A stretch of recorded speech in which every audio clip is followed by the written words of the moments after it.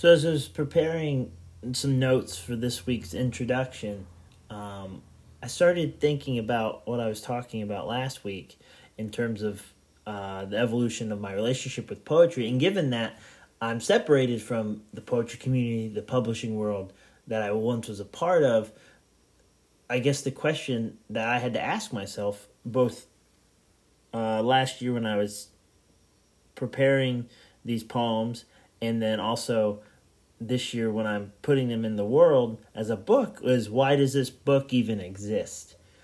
And it comes down for me to people. You know, in early 2021, my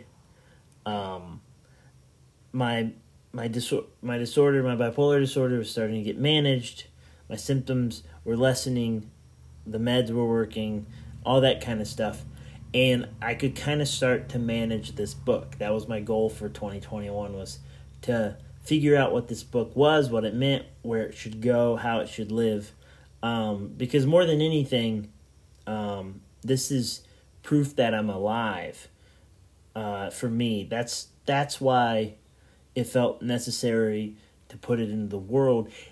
In the same way that, not necessarily for praise or for recognition or for either in readership, but in the same way that prayers are useful, in the same way that that mantras are useful. The saying of the thing was very useful to me, and I wanted to share that with at least with the people that I love the most. And so I wanted to kind of talk about how this book is existing and what made me make those decisions and all that.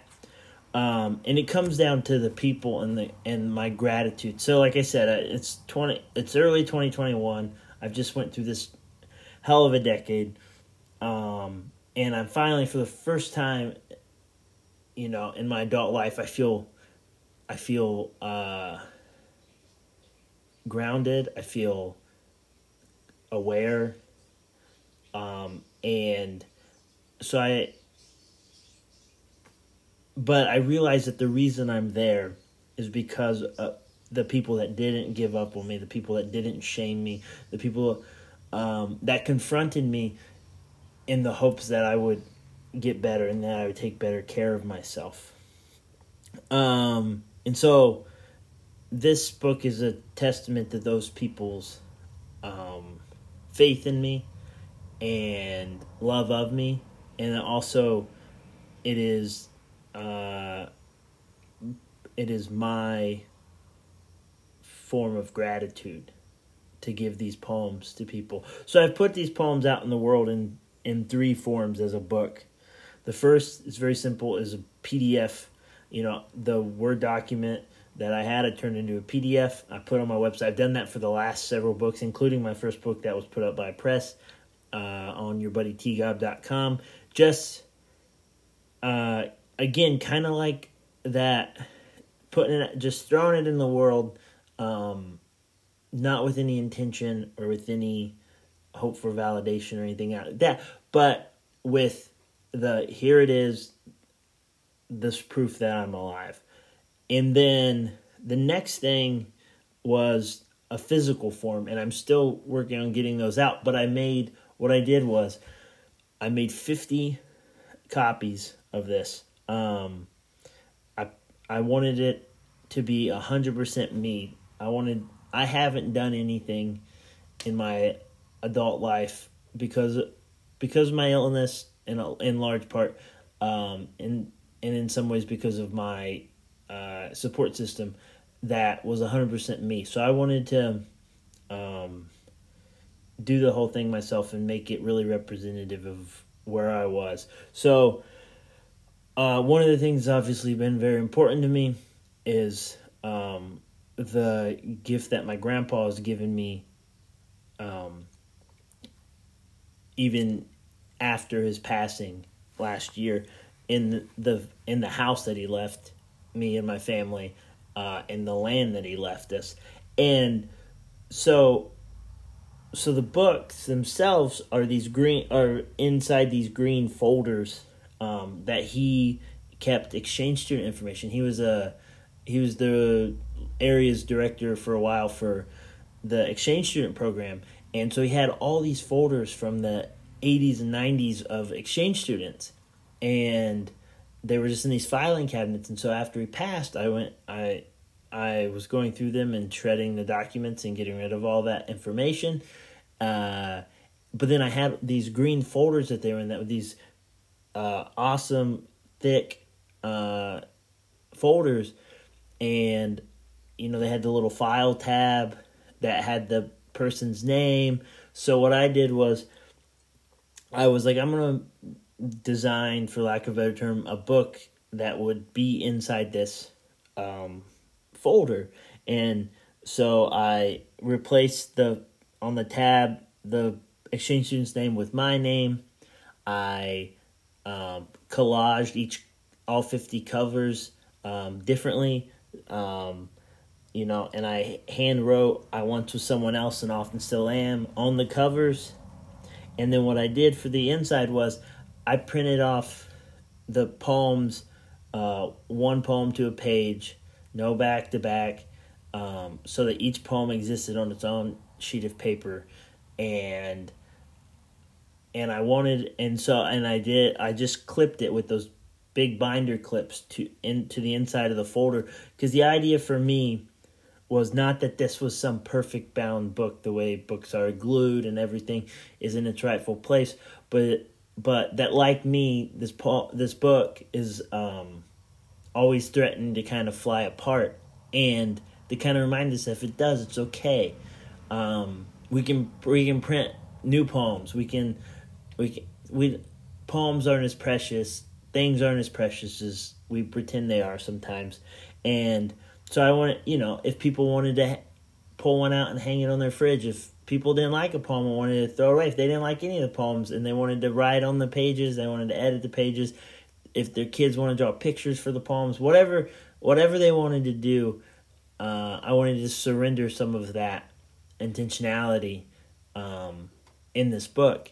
And so here they are, these green folders from my grandpa's life, repurposed for this book and put together in a way that was me. And so what I did was I made a list of the 50 people who kept me going these last several years. And I mentioned them in the gratitude section of this podcast and in the acknowledgement section of the book. So I won't list them here, but all these family members and loved ones and friends and community members who checked on me, who invited me over, who spent time with me, who gave me their shoulder to cry on, who communicated with me in thoughtful and effective ways, and who kept me, quite frankly, alive to finish this book. And so I've been gifting into them with another thing that I was really excited about was I also in this house found all these old notepads from that my grandpa had saved from the old high school and here in town. And so it's this real old writing paper. And so I started tearing those out and writing notes for each person, individualized thank you notes for each person that I was giving the book to, include inside that folder. And so that every time I get to give one to someone, it furthers our connection and it increases the expression of my gratitude. And so it's a real privilege to get to do that, for sure.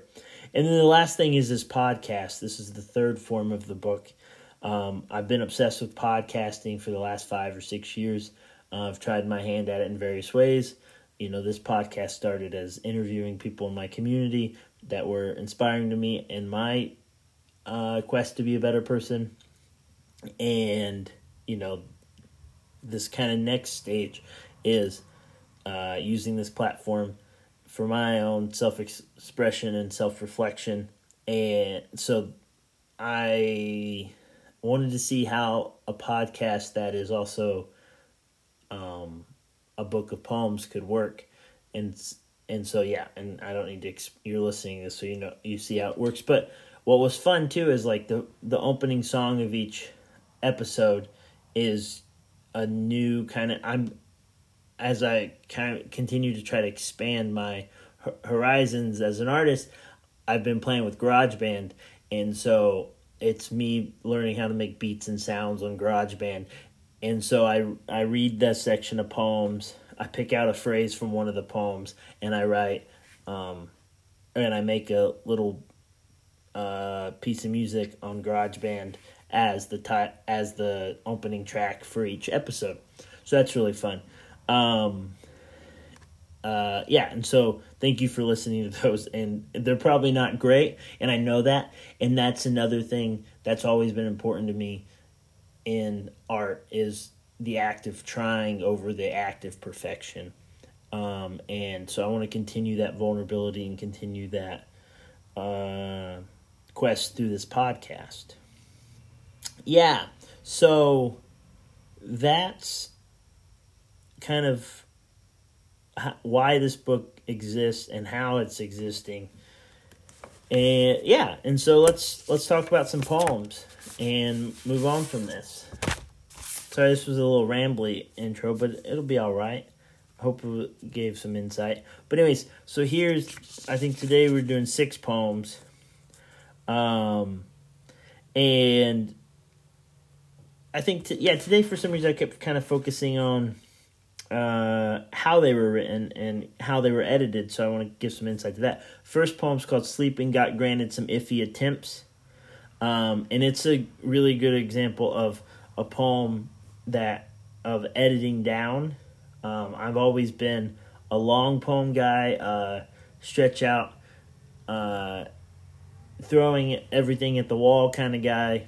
And I had a great teacher in poetry, Matt Hart, who, once said that, like, every poem should start out at 2 pages long at least, and then we can work our way back. It's easier to kind of work our way down. And this was one of those. It's a short poem that used to be very long, kind of musing on sleeping and my sleep problems. The next poem, But Little Comfort Did I Find, is very much a longer poem. It's 2 pages long, but it's also an example of what I talked about earlier and not remembering writing it. And so when it's just an interesting feeling. Here's this thing that expresses something of myself, but I don't remember expressing it. And so when you're editing it, it's like you're discovering it, It's a really exciting thing. And one of the things in this poem that I discovered that I wrote that I really like is there's a couplet in the middle of the poem that says, "Why am I this? Why aren't I a pelican?" And for some reason, that just brings me great joy. Because why aren't I a pelican? And then the last 4 poems of this section are Texas poems. Poems reflecting on my time in Texas, poems written after I moved back to Indiana, that kind of stuff. This poem, In Love with the Garden Gnome, is the first poem I wrote when I returned to Indiana in the summer of 2019. This poem is called Songs by Trevor Borden, I really like. And, Trevor Borden was a friend of my ex-wife, and he's a wonderful musician whose work I fell in love with and got to see play a lot and got to do some stuff with, and that was great. And after my wife left, I couldn't listen to his work. I can't really engage with the work of people associated with her for a while. It just hurt too much. And recently, I was able to re-listen to this EP that Trevor put out and feel the way I used to feel about it, and without the drag of some of that heartbreak. And so that's been a really special reconnection to art in that way. The next poem is The Pound of Dust, and this is a good example of how I in this collection I put poems together. I think I've mentioned it, but my mentor Dean Young, when I started grad school, gave me this really great talk about how I had really busy, energetic, wild fission material, the content of the poem. But in order for people to read it and to grasp it, I needed to work on the reactor that I'm putting that fission material in, the container of the poem. And so what I did for this was I was using some forms. I was also using syllabics a lot, counting syllables for each line and making even stanzas. So this poem is 6 stanzas of 6 lines each, except the end stanza, the 6th stanza, breaks in half and is only 3 lines. And then each line in the whole poem is 12 syllables per line. So just kind of a fun way to think about how we put poems together to kind of contain the wildness of the poem. And then the last one, called Just Yesterday, is another that I don't remember writing, and another one that was very messy in its origin. And I realized that it's kind of like sculpting. We have this big piece of clay or a big piece of rock, and you're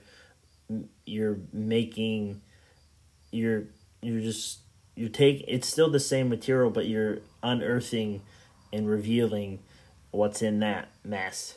And so that's what I hope to try to do here. Yeah. So let's read some freaking poems.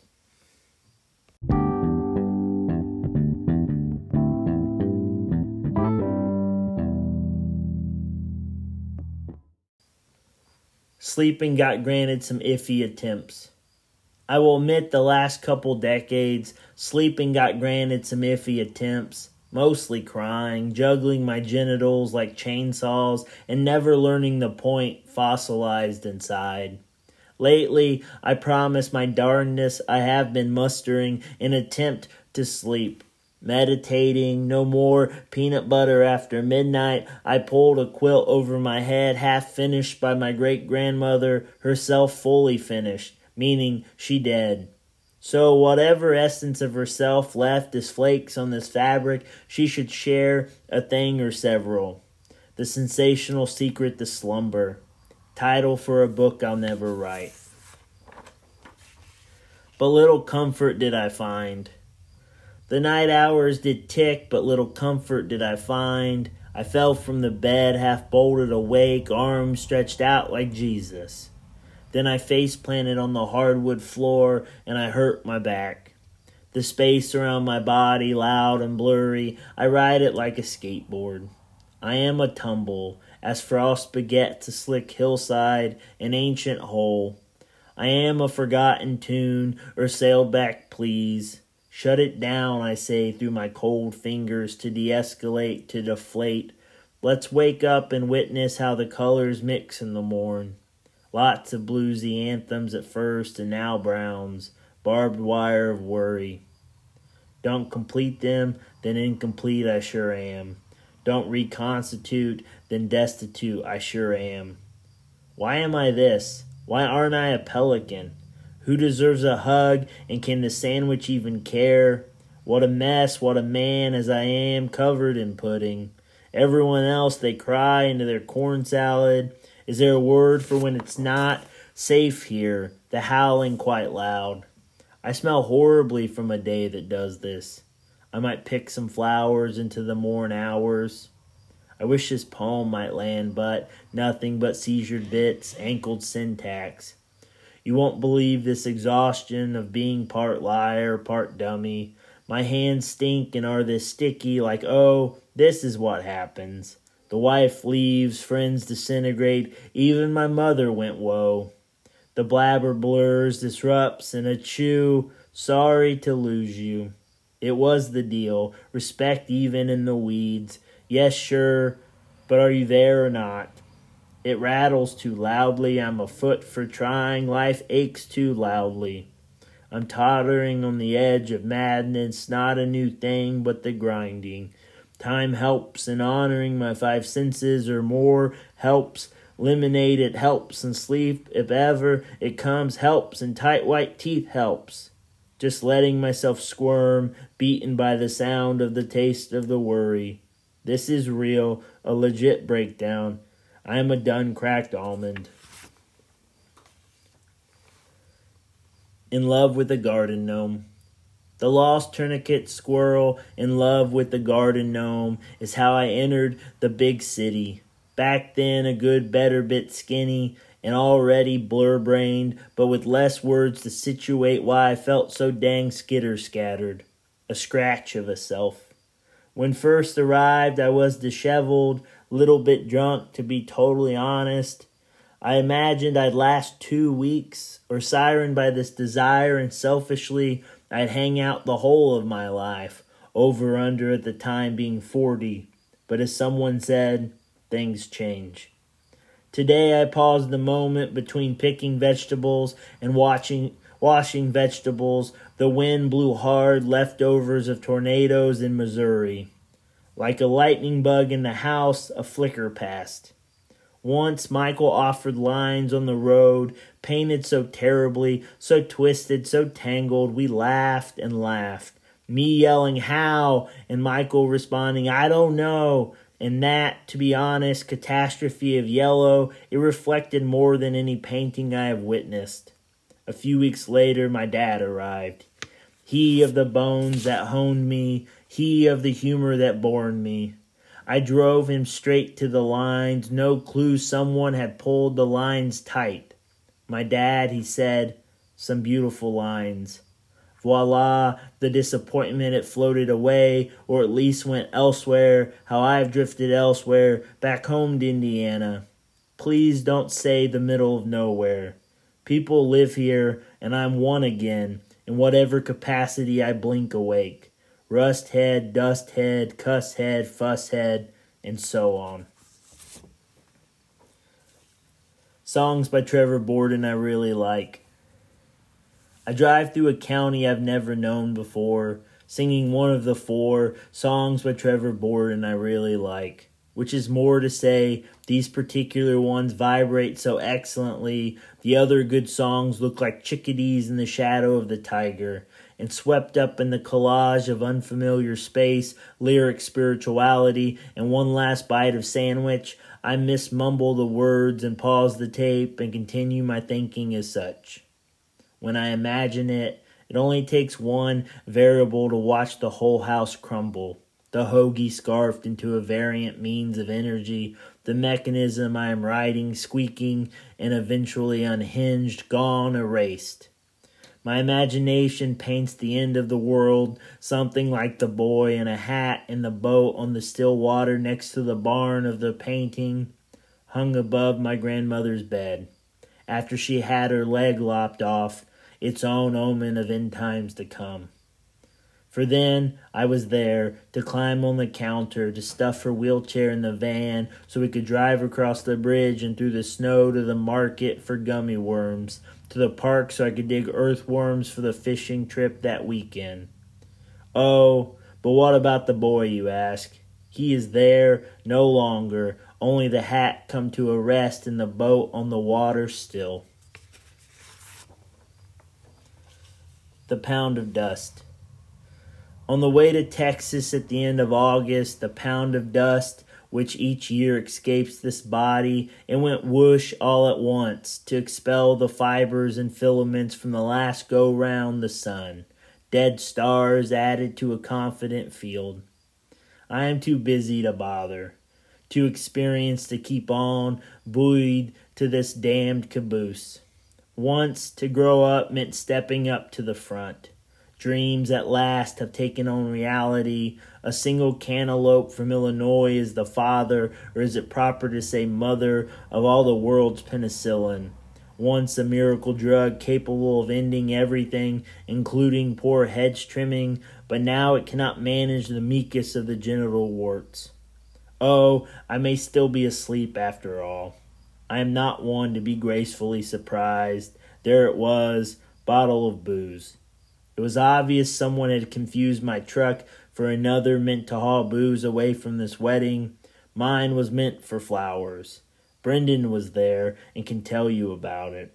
Turns out we are capable of more than these 5 senses, and no, I speak not of the 6th, seeing dead people, knowing it is about to rain, bullshit detector, etc. I intend to be well equipped to not fall down when approaching oblivion. My chin, it has never let me down. I am the product of 7 million odd tons of scrap iron, and you can take that to the bank. My sense of smell, it is something compared to I remaining unhampered by what overwhelms. Even passing Subway is enough to make me quiver. Even sniffing these begonias bequeaths groans comparable to murder, treason, worthless dandelions. I buy a sunken ship for my brother. He could pass not a door without hearing a hinge echo like our mother lunging towards the toilet. Could not eat a bologna sandwich without stiffness in his cauliflower ear. Never once could he dare ask how my day was. Just yesterday. Crutches sprout around the stupid city. Just yesterday, you spotted a donkey at the petting zoo pull one apart with its teeth. Those 38 repurposed moons acquiring something like pleasure, nourishment. Then today, I discovered a hedge plant, tiny crutches dangling in the hundreds from its greenest tips. A family frolicked towards the bush, and I shifted my vision towards the sunset. The prophet who lives under the Lamar Street Bridge says we will find a pair of pears, 2 crutches for you and 2 for me, poked out of the sidewalk like feed corn, recognized and grand and in the end, inadequate. If we are not careful, we might convince ourselves, saddle up and balance here forever. I must get back to the country, my mystic drum. Be done with these synthetic habitats, urban clams, vibrating overpasses. I hear the autumn's first snap of an ear, a signal my family continues, is.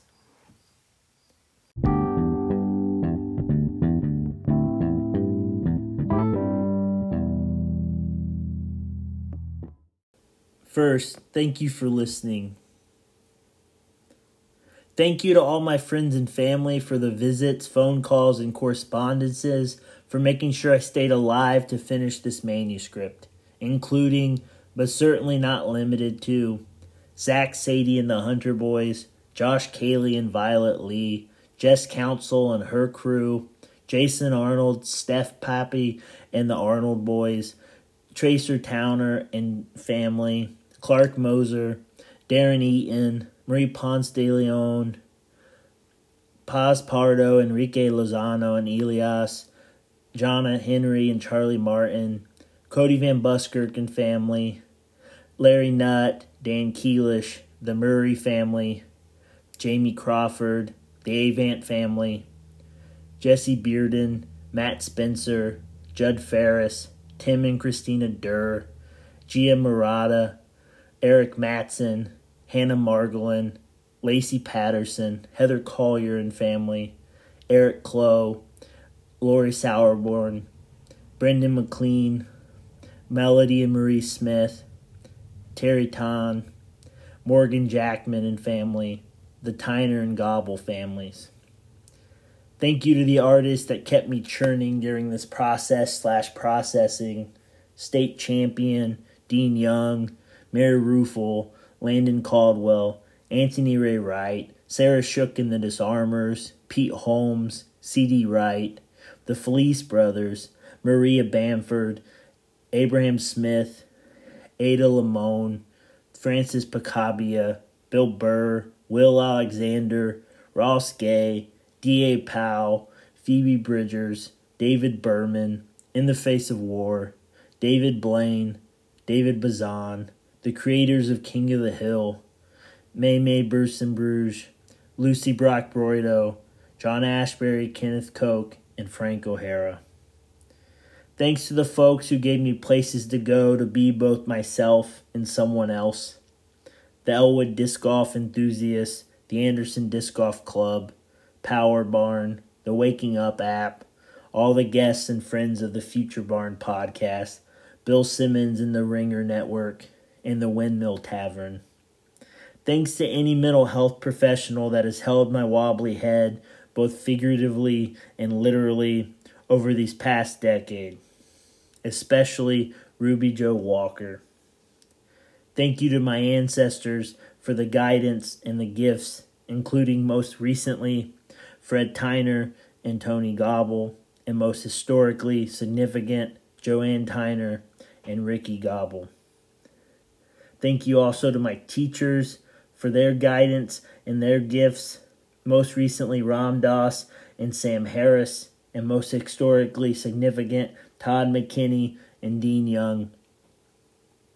Thank you to the most supportive and patient parents around, Jeff and Tammy Gobble, for accepting my many parts. Thank you to the light that's gone away, Diana Lynn Small, for the years of loving and the lessons of leaving. Thank you to the light that always stays, Jenny Bug, for being a badass dog.